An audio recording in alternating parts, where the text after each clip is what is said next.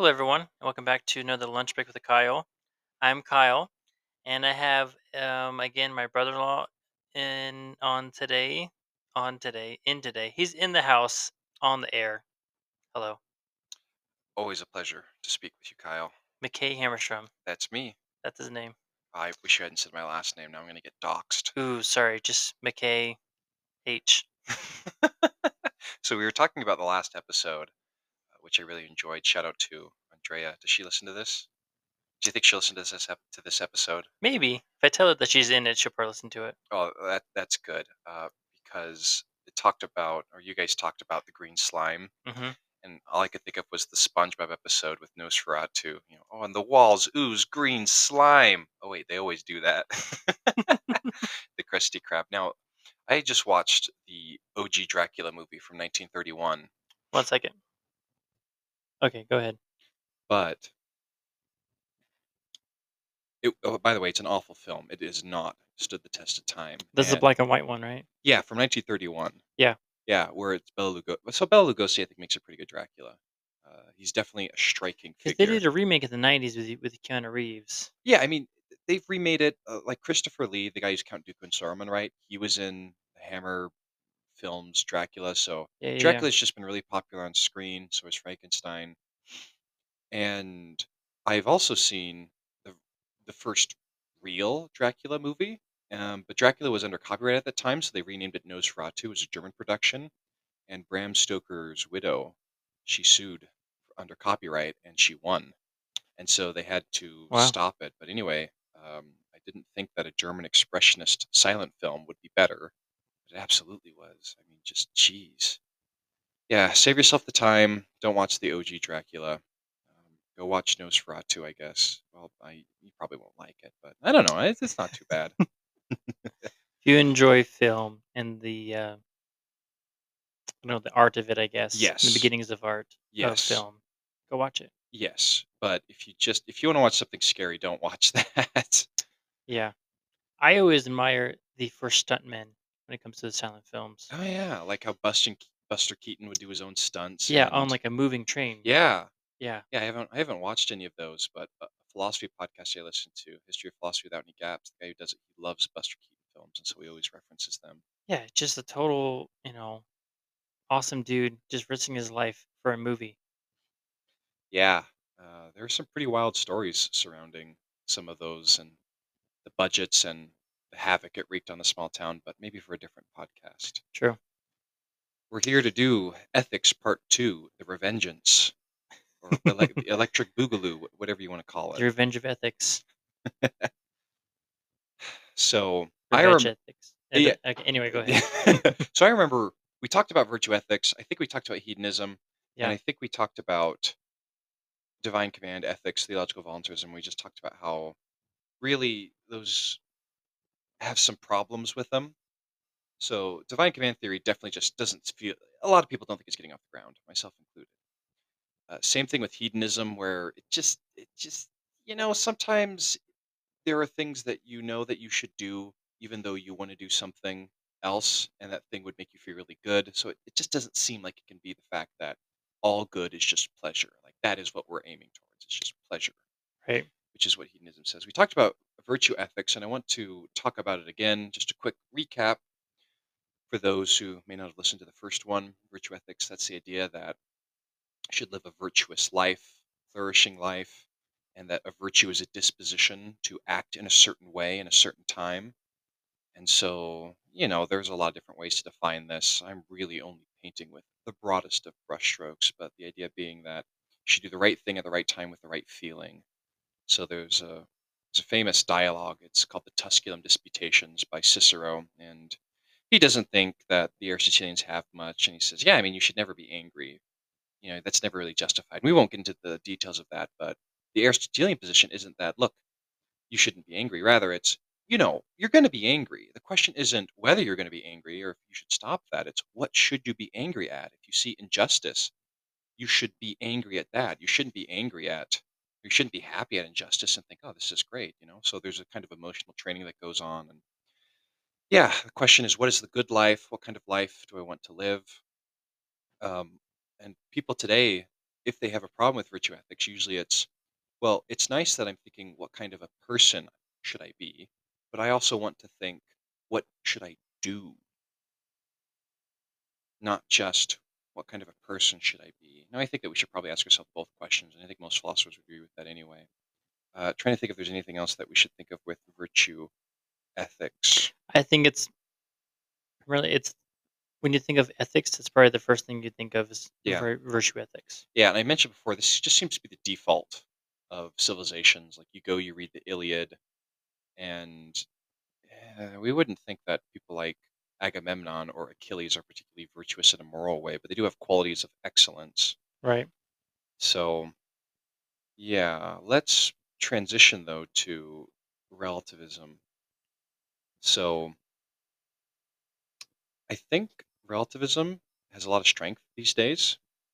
It's the idea that morality is in some way not objective.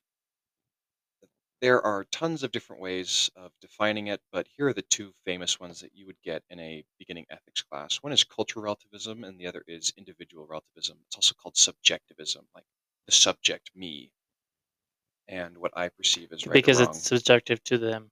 Yeah, Yeah. exactly. So, cultural relativism, I mean, I think that your listeners have probably heard of the term at least. And that's the idea that what's right or wrong, what makes something right and what makes something wrong, are cultural values.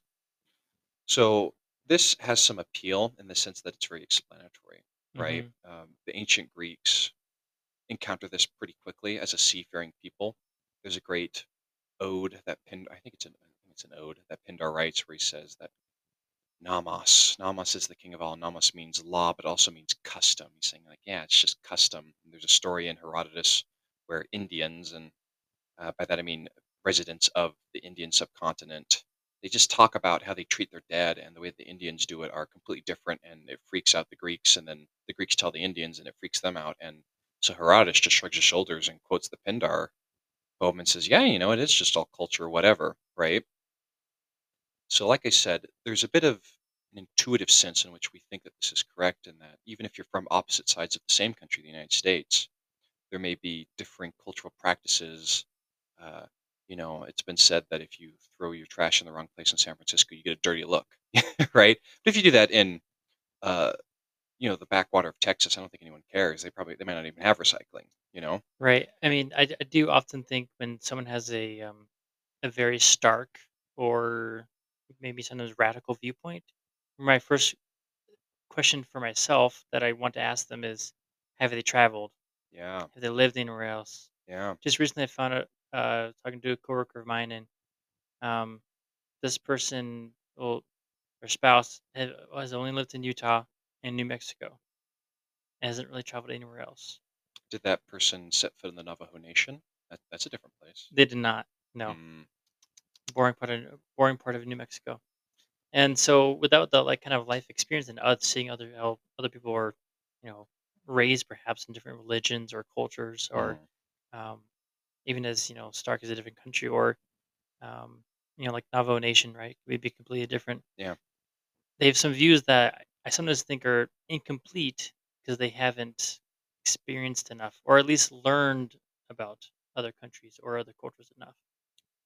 Yeah, and I think that this is playing to the idea of how intuitive it is that there's a kind of naivete that comes with not having traveled or even Hmm. not with having read, right? Yeah, I mean, I think a lot of people could just probably sit down and watch a few Netflix documentaries and learn a bunch about different cultures. I think that's Yeah, fair.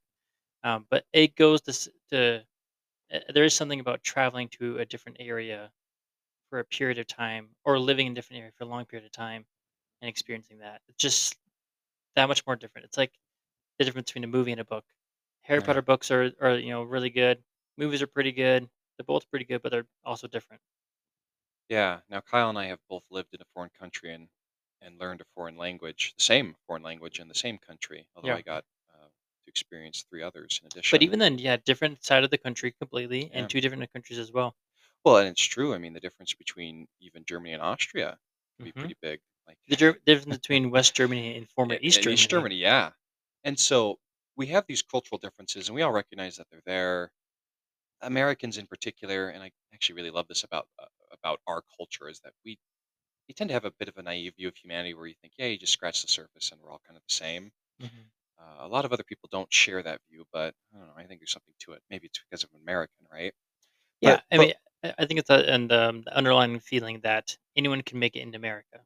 no, that's true. Anyone, But also any part of the earth. we're founded on some enlightenment principles, and even if we didn't always hold them, it's the idea that yeah, what makes us human is a reason, and we all have that, and blah blah blah, that kind of a Mhm. sense. But well, that, and we're also a country that's been made through several different ways of immigration and so on, and our culture has been created through that. The difference, though, with cultural relativism is it's not going to say, hey, there are cultural differences. I don't have my pinky up when I drink my beverage, but you do, or we drink coffee in America and you drink tea in the UK. I don't drink tea myself, but point being, right, that I don't think people are going to give moral judgments. They're not going to say, oh, well, it's wrong that you drink that, or, or you should have your pinky out, right? There are different levels of politeness. The thing that's really disconcerting about cultural relativism is it says, no, what makes something right or wrong is your culture. Mhm. So a famous example is what's called female circumcision. Some people refuse to call it that. They call it female genital mutilation. We won't go into the procedure. It's really ghastly. It's awful and it's terrible. Uh, and a lot of Western countries have declared war on it. But there have been some anthropologists who say, well, listen, this is their culture. You can't, who are we to say what's right and what's wrong? This is what they do. It's a part of becoming a woman is going through this procedure. I think that's when a lot of people say, "Okay, I just can't believe that any culture could ever make something like this right. This is Right. painful. It's shameful. There's yeah. We won't get into it on the podcast. This is a family podcast, I guess, but it's really just awful. But it is at least one example of a stark cultural difference that could be seen either morally right or morally wrong. I know there was a tribe found in Papua New Guinea, and they practiced cannibalism. Yeah, that's another great example. We actually have an essayist, Montaigne. He's the guy who invented the essay, and he has a famous essay on cannibalism where he talks about the pros and cons and things about that. Now, like I said, Biggest con? Genghis Khan. No, I said biggest con. Oh, biggest con. I thought you said Genghis Khan, and I thought, yeah, it's another Oh, example of, Genghis Khan. Yeah, that's a good point. doing all the bad things he did. Yeah. Um, Anyway, but he created a pretty big empire. That's not nothing. So this is where a lot of people in our day and age, because in America and in the West generally, we like to be tolerant. We think that we should be tolerant. We should be respectful of other people's cultures. right. That we say, well, that's what you guys do, and this is what we do, and whatever. And that starts to break down because then you start realizing something. Well, tolerance, that's a moral position, right? Tolerating one thing versus another, this is a moral position. We don't seem to be saying, hey, we should be tolerant because our culture tells us to be tolerant. We seem to be saying you should be tolerant because that's something that good people do, or because that's going to have the greatest benefit, Mhm. or because you have a duty to be respectful to other people, right? So when people say, well, you need to tolerate other people's beliefs, you say, well, do I have a duty to do that? And so on. And then you start to get into this idea that, hey, maybe it's not all just relative, right? So this is an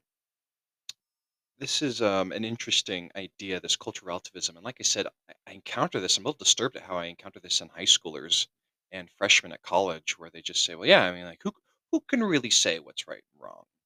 And it's pretty easy to show that people don't actually believe that. So female genital mutilation is a good example. Slavery is another one. You Mhm. say, "Hey, is slavery okay?" Like, "Hey, that's what your culture does, but mine doesn't like it so much." People say, "No, slavery's wrong." It's like, yeah, I mean, what about just like torturing kittens for fun? You just stomp on them, and you're like, "This is great." And people can say, "Look, I don't really care what your culture is. That's wrong. You Right. can't do that," and so on. So I feel like it doesn't take much. There are some other problems though, like what's the culture? So I'm from California, right? But I belong to a specific religious group. But I majored in something, and what I'm pointing to here is that which culture do I belong to? I'm an American. I'm from the Western United States, from California. Well, which culture is the one that wins? Or if I'm thinking, well, what do I do? It's like, what do I do as an American? Well, what do I do as a Californian? Yeah, but what do I do as a member of my church? Yeah, but what do I do as someone who aspires to be a philosopher? That you just keep going down the sub cultures, and it's not clear which culture you which culture not do you just belong to, but which culture is the one that's saying what's right and what's wrong. What takes priority? So that's cultural relativism. Let's talk about one that's even more disturbing, and that's subjectivism. This is individual relativism. That's Is what more disturbing than what we just talked about. I think so. I mean, Okay. I want to talk about, well, we can talk about one more thing with, no, let's talk about subjectivism and Yeah, then I'll let's talk do it. about another one that I don't like. So, subjectivism is the idea that the individual determines what's right and what's wrong. Now, the thing is that a lot of people think, well, yeah, I mean, who's to really say what's moral, what's not moral? Yeah, I'm a subjectivist. No, you're not. You're probably just a moral nihilist where you think that nothing's really moral. If you're a moral subjectivist, you're saying what I do, what I think, what I say, that's what's moral and immoral. But it only applies to me. I feel like it shouldn't take much to see why that doesn't work because you need to follow a code of ethics that you come up with until you change that code whenever you want because it's you're the one who's determining it. So it's I going to mean, be if you've never encountered anyone in your entire life, I guess that would maybe work, but no one yeah. ever does that. Well, and this is the thing. Morality by its nature just seems to be deeply interpersonal, right? And Yeah. subjectivism really just flies in the face of that where it seems like my relationship to you as a fellow human being, as a fellow American, as Mhm. my brother-in-law, as a member of my church. All these things may or may not have a different way of impinging on my actions, right? It doesn't seem like it, or it doesn't seem to me at least, that I just make it up. Um, Did I tell you about this guy in my institute class? the flat The earther. flat earther. Yeah, yeah, you mentioned in the episode. Yeah, he brought it up. We had our meeting again on Friday, and he had his poster behind him again, and he brought it up again. He's just pushing it on everyone, and my institute teacher had to be like, "Okay, that's enough comments for today." Oh, jeez. Well, that's pretty funny. Now, something else that's interesting that we should bring up is that moral relativism, just generally, that tends to conflate moral beliefs with moral facts. So Hmm. let's say that in the United States, in I don't know, 1811, that most Americans believe that slavery is moral. If you're a cultural relativist, you say, okay, well, it's moral. Whereas a lot of people would say, well, no, these Americans just think it's moral. Whereas relativists seem to think that, yeah, if you believe something, that's what makes it moral. And that gets kind of weird. We tend to think that something else does it. So with virtue, we think, well, it's what makes for a good life. And, that's what makes it moral, right? And you acting in that way so that you can be an excellent person. That's what makes it moral. Mm. So you're going to have problems with that. To me, what really gets me is that moral progress is just out of the window. So I'd like to think, for instance, that when the 13th Amendment is passed in the United States, that the United States makes a pretty big leap Yeah, morally in yeah, our culture, that the abolition of slavery, that's a great thing, and so on. That when Martin Luther, right, nails the 95 Theses, that there's some moral shifts going on. And you can yeah. talk about the progress, the regress, or if things stay the same but are just different. But if you're a cultural relativist, there's no moral progress. Slavery wasn't right or wrong, there's just a different belief, right? I think a lot of people would think that that just doesn't seem to be correct. Yeah, When the 10 commandments are revealed, something's different, you know? right. So I think that that's worth hammering in because a lot of people these days just seem to think, yeah, how can we tell? Who's to really say? But that doesn't, I almost think also people just ask these rhetorical questions because they also don't know what to answer. Or they don't want to yeah, face an answer. You know, they'll just be like, "Well, who am I to who am I to say? say? I just live my life," and then they Yeah, move along. I'm like, "You can share an opinion." You know, this is how we progress as a community, yeah, or as a neighborhood, or as a family. Is that when you openly and freely share your opinions and yeah, it's heard? yeah. And I think a lot of that has to do with the fact that for all kinds of reasons in American culture right now. We don't want to come off as judgmental. But again, that only seems to apply to certain things. Don't want to be Like, canceled, man. well, that's definitely true. But again, once you start talking about slavery and discrimination on the basis of sex or religion or Mhm. race, then suddenly people have these really strong moral opinions. I think, I think we are to say, I think we can say, in other words, what's moral and what's not. Yeah, switch it to those extreme, and there's some collective agreement there, Yeah.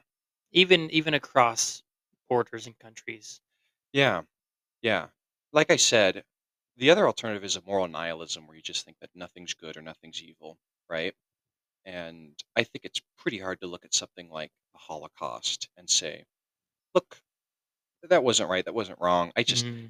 it makes me feel bad, but it wasn't, there wasn't anything wrong about that. I think people look at something like that and say, yeah, that's wrong. And I don't just mean this as a feeling I have. I mean, I'm making a judgment here. Right.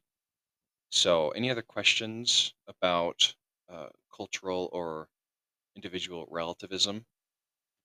I mean, the cultural stuff, I immediately just think of Israel and Palestine, That's actually a pretty good example. which I'm not sure we should dive too deep into that because Yeah. I'm not a huge expert into it. But a lot of people are sharing their opinions when I I don't think necessarily they have the best perspective. Well, that could be said for a lot of things, of course. Yes, of Yeah. course. you know? Um, Yeah. but Well, like and the fact that, recently, there was a missionary that I served with from that served in Germany with me, oh, nein. and Oh, she no. posted this huge thing about free Palestine. Yeah. And I'm like, you got to be careful because of the atrocities you did see in Germany in those concentration camps. Yeah. I I personally, I mean, that was still pretty recent for that Jewish culture. It's pretty recent for the Germans that we taught and Yeah. we talked with. I met, well, I'm sure you did too, but people who, they were young when it happened, but who lived through it. Oh, the effects are still there though, Yeah. you It's know? true. So I feel like I don't know. Yeah. Well, and the fact that no one's talking about Iran's role in all of this in the popular thing that Mhm. and all that when you think that Iran is the one who's really Yemen, trying to. Jordan. Yeah, but the fact that Iran really wants to be the dominant power in the Middle East, and what would stop that? Well, Israel becoming friends with Saudi Arabia. And so you should just push Hamas to, and blah blah blah. Anyway, I Anyway, think that's true. Let's talk about a so different moral for theory. those listening, just listen to what we talked about and apply it to whatever situation you want to. That's just what's current right now, but it Yeah. may not be current in 3 months. Well, and a lot of what we're talking about, there's a bit of a question mark when it comes to the actions of states. So that's one criticism of virtue ethics, for instance, and that is, well, look, it makes sense to me that how I should act, I should try to resemble Jesus Christ or Gandhi, the Buddha, or Albert Schweitzer or Mother Teresa, right? But Or my mom, your my mom, dad, your mom, yeah, my yeah, my your great parents, uncle, my your grandma. grandparents, the Yeah. prophet, the pope, Mhm. first lady, whatever, right? It gets a little bit more difficult when you talk about the actions of nation states. Like, what would a virtuous nation, not a virtuous polity, a group of people, but is there such a thing? Can virtue ethics really help there? And so on. Well, the UK just dominating everything around the world, right? Yeah. And then maybe 25% of that's the a world's lot. land. Yeah, that's a bit. Is Mhm. that funny? I don't know if it's real, but let's say it is for the purposes of this podcast. Is that funny infographic that says, here's a list of countries that the UK has not at one time invaded, or there's just England, right? Let alone the UK, and Liechtenstein is one of them. It's just there's just not many places that they haven't at least fought a little bit. Right. So here's another major way of thinking about ethics, and that's something called deontology. So it comes from Greek deon, which means it is necessary or it is bound, and logia is rational account of. So it's the study of duty is usually how that's translated. As far as the Greek goes, I think there could have been a better way of translating it, but whatever, right?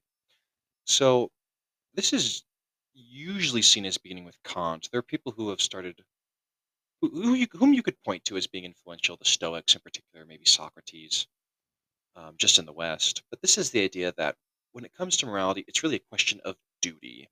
yes, it's nice to be a good person, or that's a not insignificant part of morality. But what makes an action moral or immoral is whether or not you have a duty to do it. I'll talk about Kant because he's the guy that I know the best, but there are other ways of thinking about it. Kant just is very, very famous. Mm. So he's got something called the categorical imperative. And by the way, Kant, he just talks like a philosopher. I've mentioned this before, but he's just, he's the best in that respect. So he assumes that humans are free and that humans are rational. They don't have to be rational every time and in every choice, but they have the power of reason. Doing that, they're able to figure out what their duty is by deducting whether or not something that they would will like make a choice. Like, I want this to happen, right? Mm. If that creates a logical contradiction by, oh, I don't know, like say you're like, hey, I want to make a promise and then break it, and then Kant says, well, hold on, could you rationally will that without producing a contradiction? You think, okay, well, okay, let me think. So if every time I were to lie, or rather, if I think it's okay to lie when I want something, what if everyone else acted like that? Well, then people wouldn't keep promises, and we just couldn't live like that. We wouldn't get society off the ground and all of that. And it says, okay, you've produced a contradiction. That's not going to work. So doing things like that, you can use your reason power, your reasoning powers. Reason powers sounds like a superpower. It does. You can use Are your you sure? Oh, no, I'm Ah. not. You can use your powers Reasoned. of reason to figure out what your duty is. As long as we're talking about this, Kant thinks that the only thing that makes an action good or bad is that it's done with a moral will. So is So, that a moral will or duty or goodwill, I should to say. a community or a public, or is it to yourself? Anything. Anything? So, Because people were like, it's my duty to to serve my country. People were like it's my duty to um, be this athlete because I'm that's what I was made to do, right? no, Kant doesn't think that that has. Well, that probably Kant would probably say that that doesn't have a moral aspect. Okay. But he does think that you have a duty to develop your talents, though, Okay. to benefit other people, right? Hmm. So, Like a musician perhaps. great example. But the athlete one isn't bad either. But Kant thinks that the only thing that's good without qualification is a goodwill. He has this quote where he's like, "It shines like a jewel." It's oh yeah. It's like, sorry, Just like Kant. a diamond in the rough. Yeah, kinda. Aladdin. Yeah. So, well, what does he mean by that? Yeah, I mean something like this. So, let's say that you see something. There's a baby in the street, and some guy picks up the baby, and the car drives by, and everyone says, "Oh, what a hero!" Right? But it turns out that the guy didn't want to save the baby. He was actually a notorious cannibal. He was going to eat the child, and that's why he picked up the baby. Have you seen that commercial for Amber Alert? No, I'm thinking of There's the Drake and Josh episode though, where the guy eats monkeys. What kind of a sick man eats a monkey? It's a good point. But there's a new Amber Alert commercial out, and it's like this normal looking lady, and Mm. she's with who you assume is her daughter, and there's like a scary gentleman in like a motorcycle outfit, and then a guy with a hoodie on. Turns out she was the kidnapper. That reminds me of when I was a young scout. I was in a Cub Scouts still, and we had the police come to do a presentation, and the officers asked, "What do bad people look like? What do criminals look like?" And everyone was saying it, and they were just describing people from the ghetto, I guess. Hmm. And then I felt so proud, and I realized the answer. And I was last night I said everybody else. Oh, And yeah, I didn't get a literal pat on the back, but the guy said, "Yep, that's right. philosopher since age 10. You betcha." Mom can testify to that. Let's pause right here and we can recap. Or not recap. We can start a new one. And we're back. Hey, do the crows. Okay, here are the crows. Yeah. Ooh. Philosophy. So in that example with the guy who saves the baby, right? Yeah. What Kant would say is something like this. Well, look, I mean, he did a good action. Like, obviously, it's better that the baby doesn't die, but we can't say that his action is moral because that's not what he wanted to do. Hmm. He actually wanted to do something immoral. So, in other words, Kant would argue, it's got to be the case that what makes actions moral or immoral, first of all, you have to take the will, what you want to bring about, into account. And the only thing that's absolutely good is the will, because you can do all kinds of things that are good by accident or without knowing what you're doing. So Kant's not going to say that if you visit your friend in the hospital and he's sick and, it's not out of a goodwill, it's just because, he's your friend and you feel good about it. He's not going to say, well, it's like, you shouldn't do that, right? That's bad. He's just saying, well, yeah, Mhm. but it's moral if you go to visit him because it's good to visit and and you recognize that it's your duty to visit your friends when ththey're sick in the hospital. I feel like sometimes I do actions though, and my mind's already playing through all the different scenarios or reasonings, and one of them sometimes is it's a benefit to me, Yeah. and Well, I feel bad about that sometimes. yeah. I mean, some people might criticize Kant that he doesn't take enough into account, Mhm. but this is a basis for deontology is that it's duty, it's rules, Mhm. duty more specifically, that you're following what you know you should do. That's what's right. It's not a feeling. It's not that you're trying to be a good person, but it's that it's the duty. That's I what you're will trying say to do. also if you just do the right thing, even if it's not 100%, just, you know, not selfish, Yeah. maybe it's like 20% selfish or even 80% selfish, it's probably still a good thing. I think that Yeah. it's still Uh, probably net you could say positive. like, well, we're going to talk about ideas like that Oh, real okay. soon. So, but Kant's got a really good idea of how do we know we're moral? Well, that's the extent to which we follow the duty, what he would call the moral law. When we act out of respect to the moral law, we recognize what it is and then we act towards it. I mean, one criticism that you can think out of the gate is, wait a second, every time I do something, I have to go through this calculation process, right? And think, well, would this produce a contradiction? Blah, blah, blah. It's like, I don't have time for that. This is a strength of virtue ethics, right? It's like that. No, I see someone in need. I don't think, well, do I recognize that it is a duty to help people Should I in post it need? on Facebook and Should ask if I should do I? this first? Oh, geez, coming up a field day with Facebook. I feel like sometimes people look to social media to see if things are morally correct or incorrect. Yeah, well, again, this just has to do with moral beliefs, not what makes something good or bad, Right. right? Yeah. But no, that's still a good observation that there's a lot of like, oh, come on, man, you already know what you need to do. Mhm. So Kant, by the way, doesn't think that there are contradictions, at least in the groundwork to the metaphysics of morals. Ah, what a title. He doesn't seem to think that there are going to be contradictions. So there's a famous example, you might have heard of it, and he says, yeah, if there's an axe murderer comes to your door and says, hey, is Kyle here? You can't lie.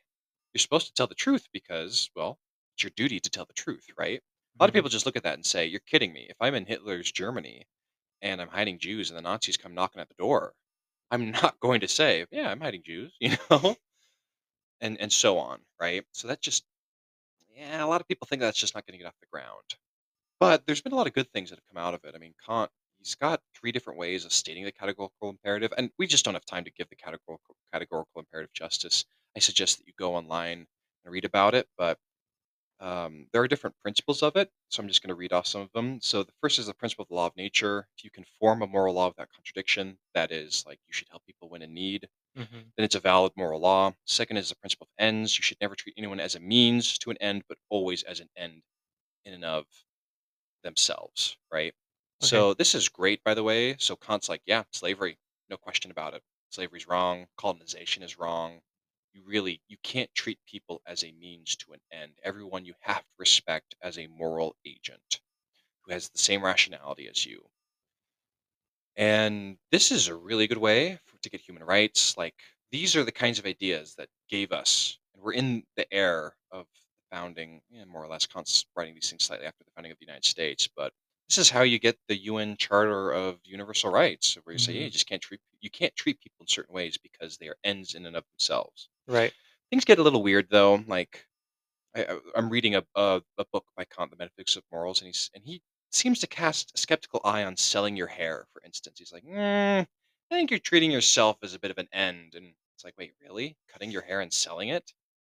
But can you cut your hair for style, for Why even instance? have an opinion on Hey, I it? know, but it's like, well, if you take it too far, it's like, well, no, Kant, you're asking us to take it this far. Right. So also, the third is the principle of autonomy. So act so that your will can be universalized, so that your action applies in any circumstance without creating a contradiction. I don't know if that's possible. And Kant, in this book I'm reading, he seems to think that, well, you can talk about these principles, but it's not clear if you can apply them in every kind of way. So I don't know if that's a backtracking per se, so much as he's talking about the applicability.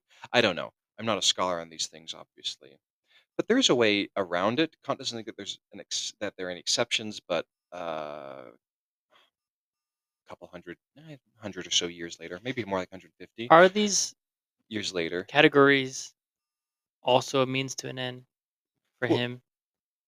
well, so it's I mean, can we also turn that around to on himself too? no, because 'Cause he's selling books on it.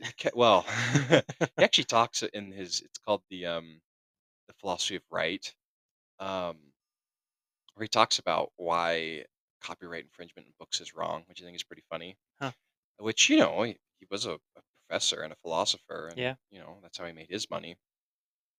So he means that you shouldn't use people as ends. okay. So slavery is a good example, but also if I believe he gives this example of the groundwork. Let's say that your husband, your wife is sick, you can't afford medicine, and so you go to the pharmacist. Now, you could say, "Hey, I'm here for a delivery," and yeah, pickup order, right?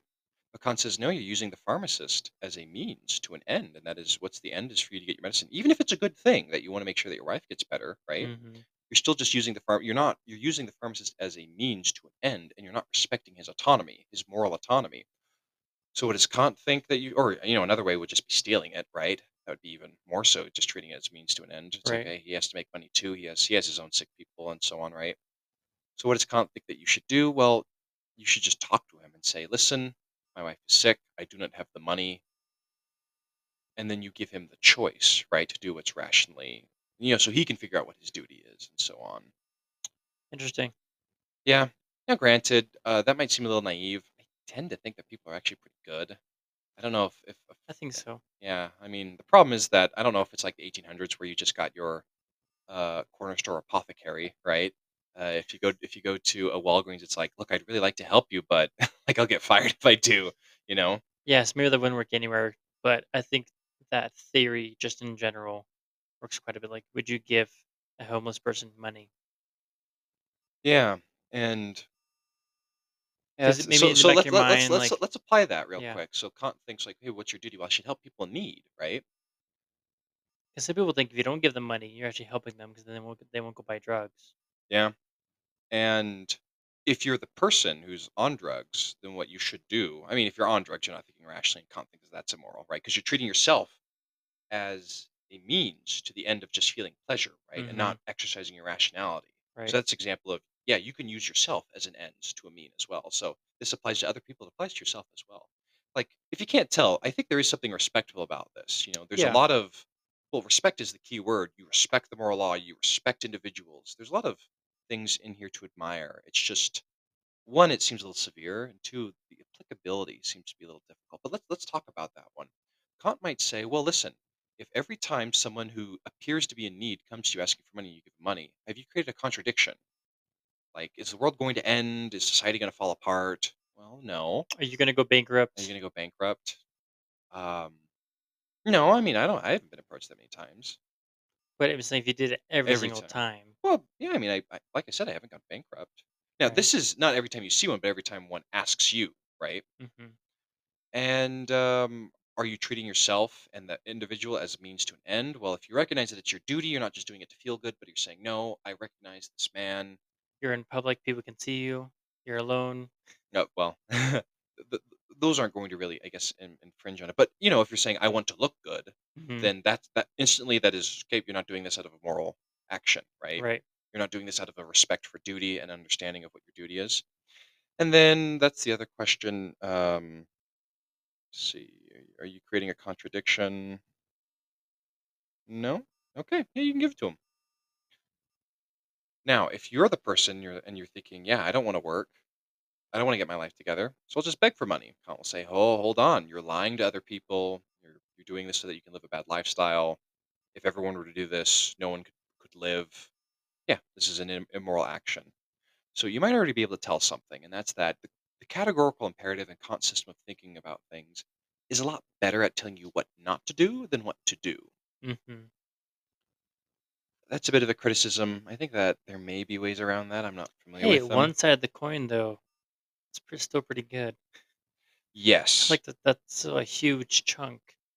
Yes. I feel like most things we've talked about so far are like, I don't know, 20%, Uh, right? well, there's some other problems. So, for instance, well, let's talk about this one guy. So, a guy named W.D. Ross, he came up with the idea of prima facie duties, along with something called moral Prima facie. facie duties. Yeah, it's Latin. Okay. I think it means at the first face, basically. Sorry, guys, my Latin's a little rusty. I'm going to be working on that soon. But basically, Kant thinks that moral duties don't contradict, but they absolutely do. Like we know this. Like, well, should I tell the truth or should I help my family? And Kant's like, well, it should be like that. It's like, look, if I go to every drugstore and they all say no, I'm going to get the medicine for my sick family, Right. right? So the lying one, right? You're hiding Jews in Nazi Germany, and they say it's like, well, you have a duty not to lie. It's like, yeah, I also have a duty to help people. I think it's more important than telling the truth to a corrupt government, Mm. right? Mhm. So W.D. Ross gets around this. He comes up with some duties, and he says, well, we have a moral intuition. Here are the duties, by the way: fidelity, reparation, gratitude, non injury slash non maleficence, beneficence, self improvement, and justice. So he says, yeah, these are all duties. You should, these are things that you should do to be a just or to do justice, to be loyal, not to hurt other people, to improve yourself. These are just, we all just recognize that these are true. And you have this moral intuition, this feeling, this understanding, even this kind of observation, perhaps, Mhm. that when the Gestapo knocks at the door, you think, yeah, the most important thing right now is justice. Or I don't know, would it be justice? Let's go with non-injury. I don't want to hurt other people. That's more important than my duty to honesty right Mhm. now. Bam, there you go. Now, some people criticize that because it feels like it kind of guts the exceptionless nature of Kant's version of his ethics, where it's like, yeah, but I thought you could tell me what to do in every situation. Right. So that's why some people don't like that. Here's some other criticisms of Kant's version, as well as I think Ross's. It seems like a bit of an oversimplification. Like you just mentioned, whenever you do something moral, it seems like there's a lot of things going into play, There's a right? lot. Yeah. Yeah. And that it's not always clear because you don't always know what the consequences are. But Mhm. Kant seems almost to hand wave the consequences a bit too much, right? We're going to talk about another group pretty soon called utilitarians, and they believe that the moral consequence is the most important thing, among other things, I guess. We'll talk about the complications. But they're going to say, well, listen, your blind obedience to rules isn't focusing on the consequences enough. And if you're not producing good consequences, what's the point? Mm. You know, Kant think that that's not actually going to. He's like, well, if you follow your duty, good things are going to result. Of course they would. There's some other problems. So, are the mentally handicapped, the young, the old, animals, do they figure into our moral obligations? Hmm. So, Crows. mm, so for instance, this is really great among equals, right? We're all rational and we're in something that Kant calls the kingdom of ends. We're all legislators. We're giving ourselves these laws as we're discovering our duty through rational power, and we all figure this out. Yeah, what if you don't have rationality? So kittens, right? They don't have much capacity for rationality, Well, certainly not for they moral probably do. They judgment. just choose not to. Not Look, we all know what cats are like, Yeah. right? So, if humans aren't really as autonomous, meaning that we act by laws in the way that Kant thinks, it's going to be hard to get deontology off the ground because religion, culture, the way that we're brought up, Mhm. these may be more important than what we rationally think our duty Right. should be, Mhm. and they might affect what we're going to think of as our duty, and so on. So, what else? Oh, and I like this one. So I like deontology, but I also like virtue ethics. And virtue ethics says, I think you're missing the point, Kant. So yes, it's important that we do the right thing, but isn't it more important that we live virtuously? If you have to think about what my moral duty is every time I make an action, am I really a good person? The ethicist Oh, so thinks you're that probably these wasting a lot of time. well, and Kant seems to think that. I don't know what he thinks. I'm reading through it right now and Yeah. figuring out. He writes one book. He says this is the intro, and he says, "Oh, by the way, I'll get something out," and then he does. So we know. And people don't like it as much as the first one. Generally, we don't have to talk about that though. But I think that there's something right in that. If I don't think about to help the old lady across the street, I just do it, and it's like it's nothing to me in the sense that, oh, of course I would have done that. Yeah. Mhm. There's something intuitively, I think, appealing about that, where you're like, yeah, it's just a part of me to act that way. Yeah. Holding the door open for someone. Another great example. It's so simple, you don't even think about it. Yeah, People do it all the time. help a dog out of a ditch. It's like, Hmm. well, if I were a dog in a ditch, would I want to be helped out? Well, I'm not Unless treating it's myself as an end. unless it's That's just, Millie.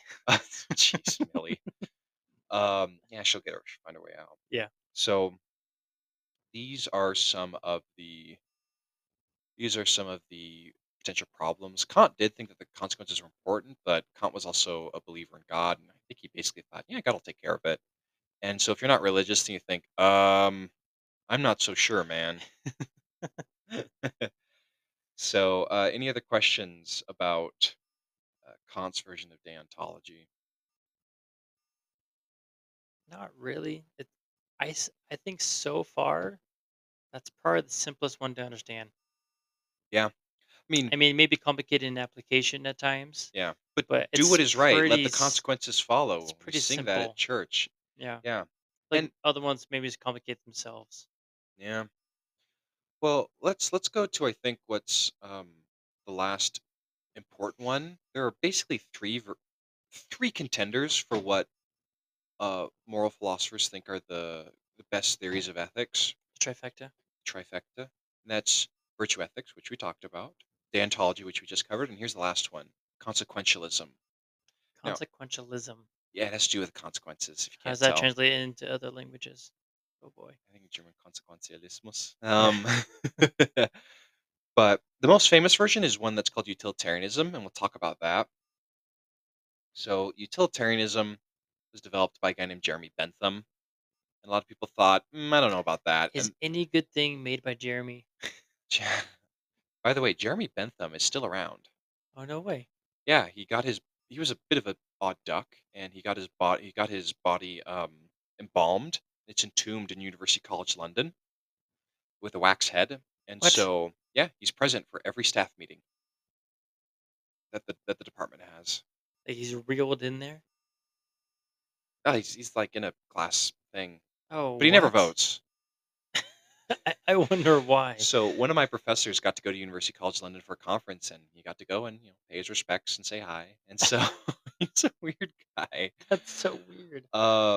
But utilitarianism and democracy have come up hand in hand, and that's important to note. Is that what utilitarianism focuses on? Is let's do the greatest good for the greatest number, Mhm. the greatest happiness for the greatest number. These are the Majority catchphrase rule. bingo.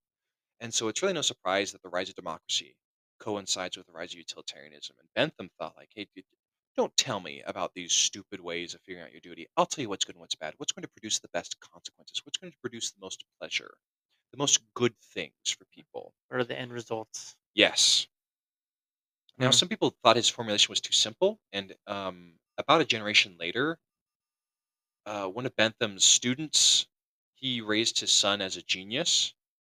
And what do I mean by that? I mean, he started teaching his son Greek at age 3. And Okay. when I heard about that, Henley was 3. Mhm. I remember interacting with her and thinking, I'm taking Greek right now. How did he do it? This is impossible. And you can read in his autobiography. He's very clear. He says, "Yeah, I was reading Demosthenes at 11. Like, I didn't understand any of it, but I could read it." And he started learning Latin at the age of 5, I think it was. Hmm. And he gets old and is absolutely depressed. His dad wouldn't let him play with other kids, so he's not really properly socialized. He's suicidal.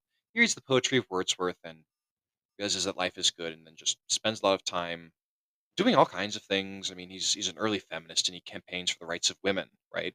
Since women are people, right? In case you didn't know.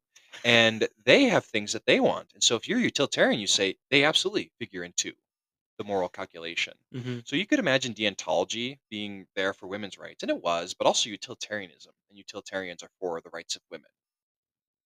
Anyway, he writes his versions. I guess we don't have to get into it, but John Stuart Mill is this fellow's name. He's one of the most famous philosophers in the English speaking world. He's very important for the development. So, what's the idea? Well, do you remember the example with the baby? The Yes. cannibal Yep. grabs the baby. Well, the utilitarian would say, yeah, produced a good effect. That's moral. Let's say the cannibal has his way, and they say, yeah, it's a bad effect. You've destroyed some happiness. So you might be saying, well, wait a second. Are you really telling me that all this boils down to is this going to produce good consequences or bad consequences? And the answer is basically. There are lots of different ways of thinking about But you this. won't know until it happens. Yeah, It's but almost too late then. well, here's one of the criticisms, right? Is like, yeah, but how do you know? And I think utilitarian would say, Yeah. I mean, yeah, this might get complicated, but you're not really going to tell me that you don't know that saving a baby is going to produce a good consequence. Well, also depending on what it is, it could take thousands of years, Yeah, depending on yeah, but saving a how you think baby, about it. Yeah. Saving a baby. yeah. And I think they're going to point to things like that. It's like we're trying to Yeah. maximize utility, Mhm. happiness, and so the Jeremy Bentham thinks like, yeah, if you don't like Homer, who cares? If it's going to make everyone more happy to throw away all of Homer and destroy it, let's do it. John Stuart Mill is going to say, whoa, whoa, whoa, hold on. There's a way of figuring out what are greater pleasures and lesser pleasures. And so this is an important difference is that Bentham's version of utilitarianism is a little crude, where he says, yeah, it's like, Also really depends on the time. so this is where relativism becomes an interesting factor. And that is, well, who says what's good and what's bad?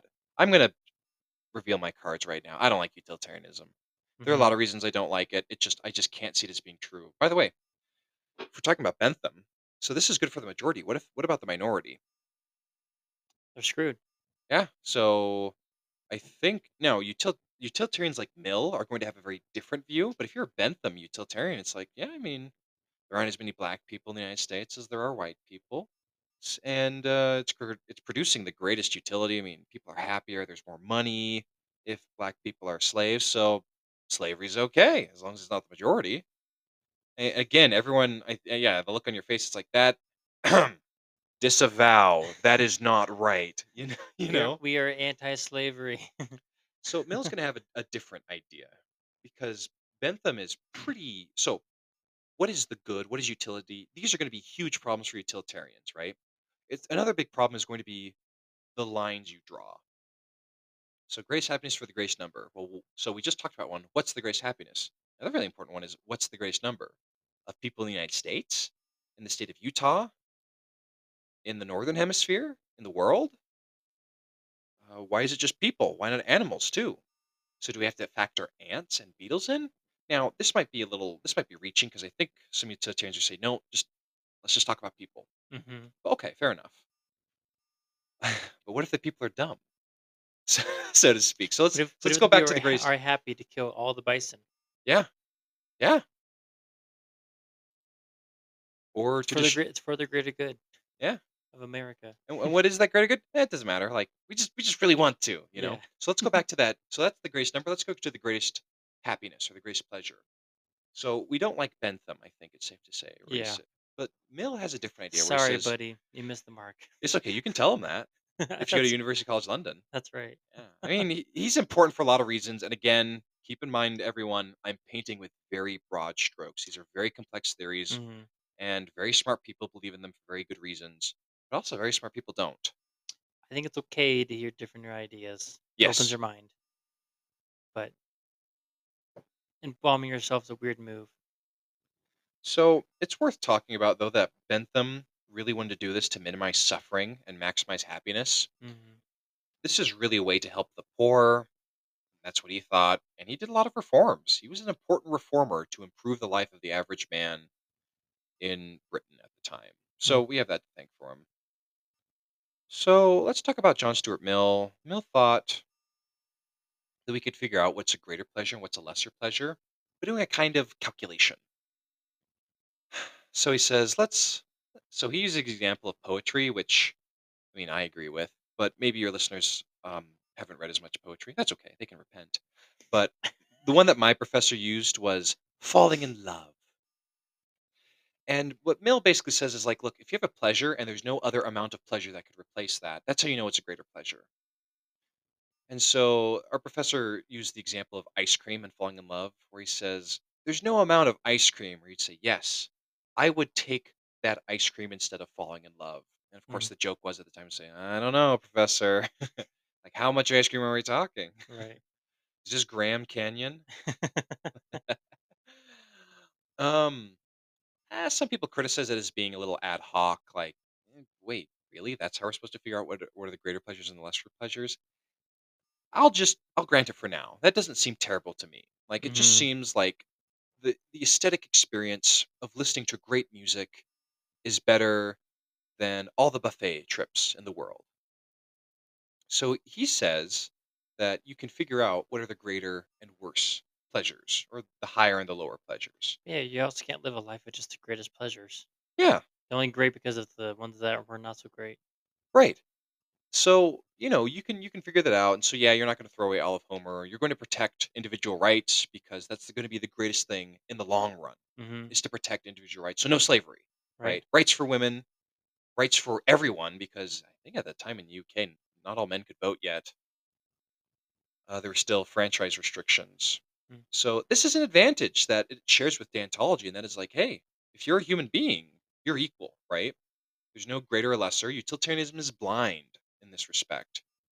I don't know. I mean, that could be a bit of a thing. Like, hey, if 51% of the population says to destroy the other 49%, but there are other Majority things. rule. Sorry, guys. Yeah. So also these kinds of calculations that could be supported by science. Like you could objectively figure out, well, what do people like? What do they prefer? You can also take account of future generations, right? And Mhm. here's a good argument for taking care of the environment. It's like, hey, if we don't preserve Yellowstone, future generations can't have this objectively good pleasure of enjoying beautiful American nature. Right. Um, Here are some problems. How about the family? It just seems the case that family relationships are important. And so it's like, so remember how I said at the beginning, yeah, seems to me that because you're my brother-in-law, I'm going to treat you in a morally different way than I would if you're just some random guy in the street they don't know. Right. Other things we'd already talked about, and that is, yeah, how do you predict? So we talked about problems with the greatest number, we talked about problems with the greatest happiness, but a problem with prediction, and this just goes for any moral one. So utilitarians might shrug and say, well, deontologists, virtue ethicists, how are your theories going? Like, yeah, but how do you know what your duty is? Like, it has to be on the consequences, right? We're just biting the bullet and saying it's all about the consequences, period. Mhm. I should mention that economists are often utilitarians. Um, Really? yeah, very often. And, the Huh. rise of economics goes well with utilitarianism. Yeah. Some of the founders of utilitarianism were economists. So I this mean, is the I big know one. every time I do a new group process or policy or activity, some people will not like it. Yeah. They may not hate it, but some people may not like it. And doesn't it seem true that when we think about what we think about what should I do, something that we think about is how will this affect people? Yeah, I do think about that often. Right. And so again, it's not just because John Stuart Mill was a big dum dum, right? And Mhm. and he was thinking about a very important part of how we make moral decisions, and that's thinking about the consequences of the action. I think we all understand that the consequences of an action are important in how we figure out what to do and what not to do. Mm. Got 30 seconds. Yeah. Well, Want to again, cut and keep it going, or do you want to wrap it up? I think we can conclude. Okay. Final thoughts. Go. Yeah, again, painting with broad brushstrokes. There's tons of good information on the Internet Encyclopedia of Philosophy. There's a lot here, and if this interests you, there's a lot to be said for it. And so go research. There are great podcasts and great internet websites and books that you can figure out more about these. Don't take my word as authoritative. All right. Thanks, everyone, and enjoy your lunch.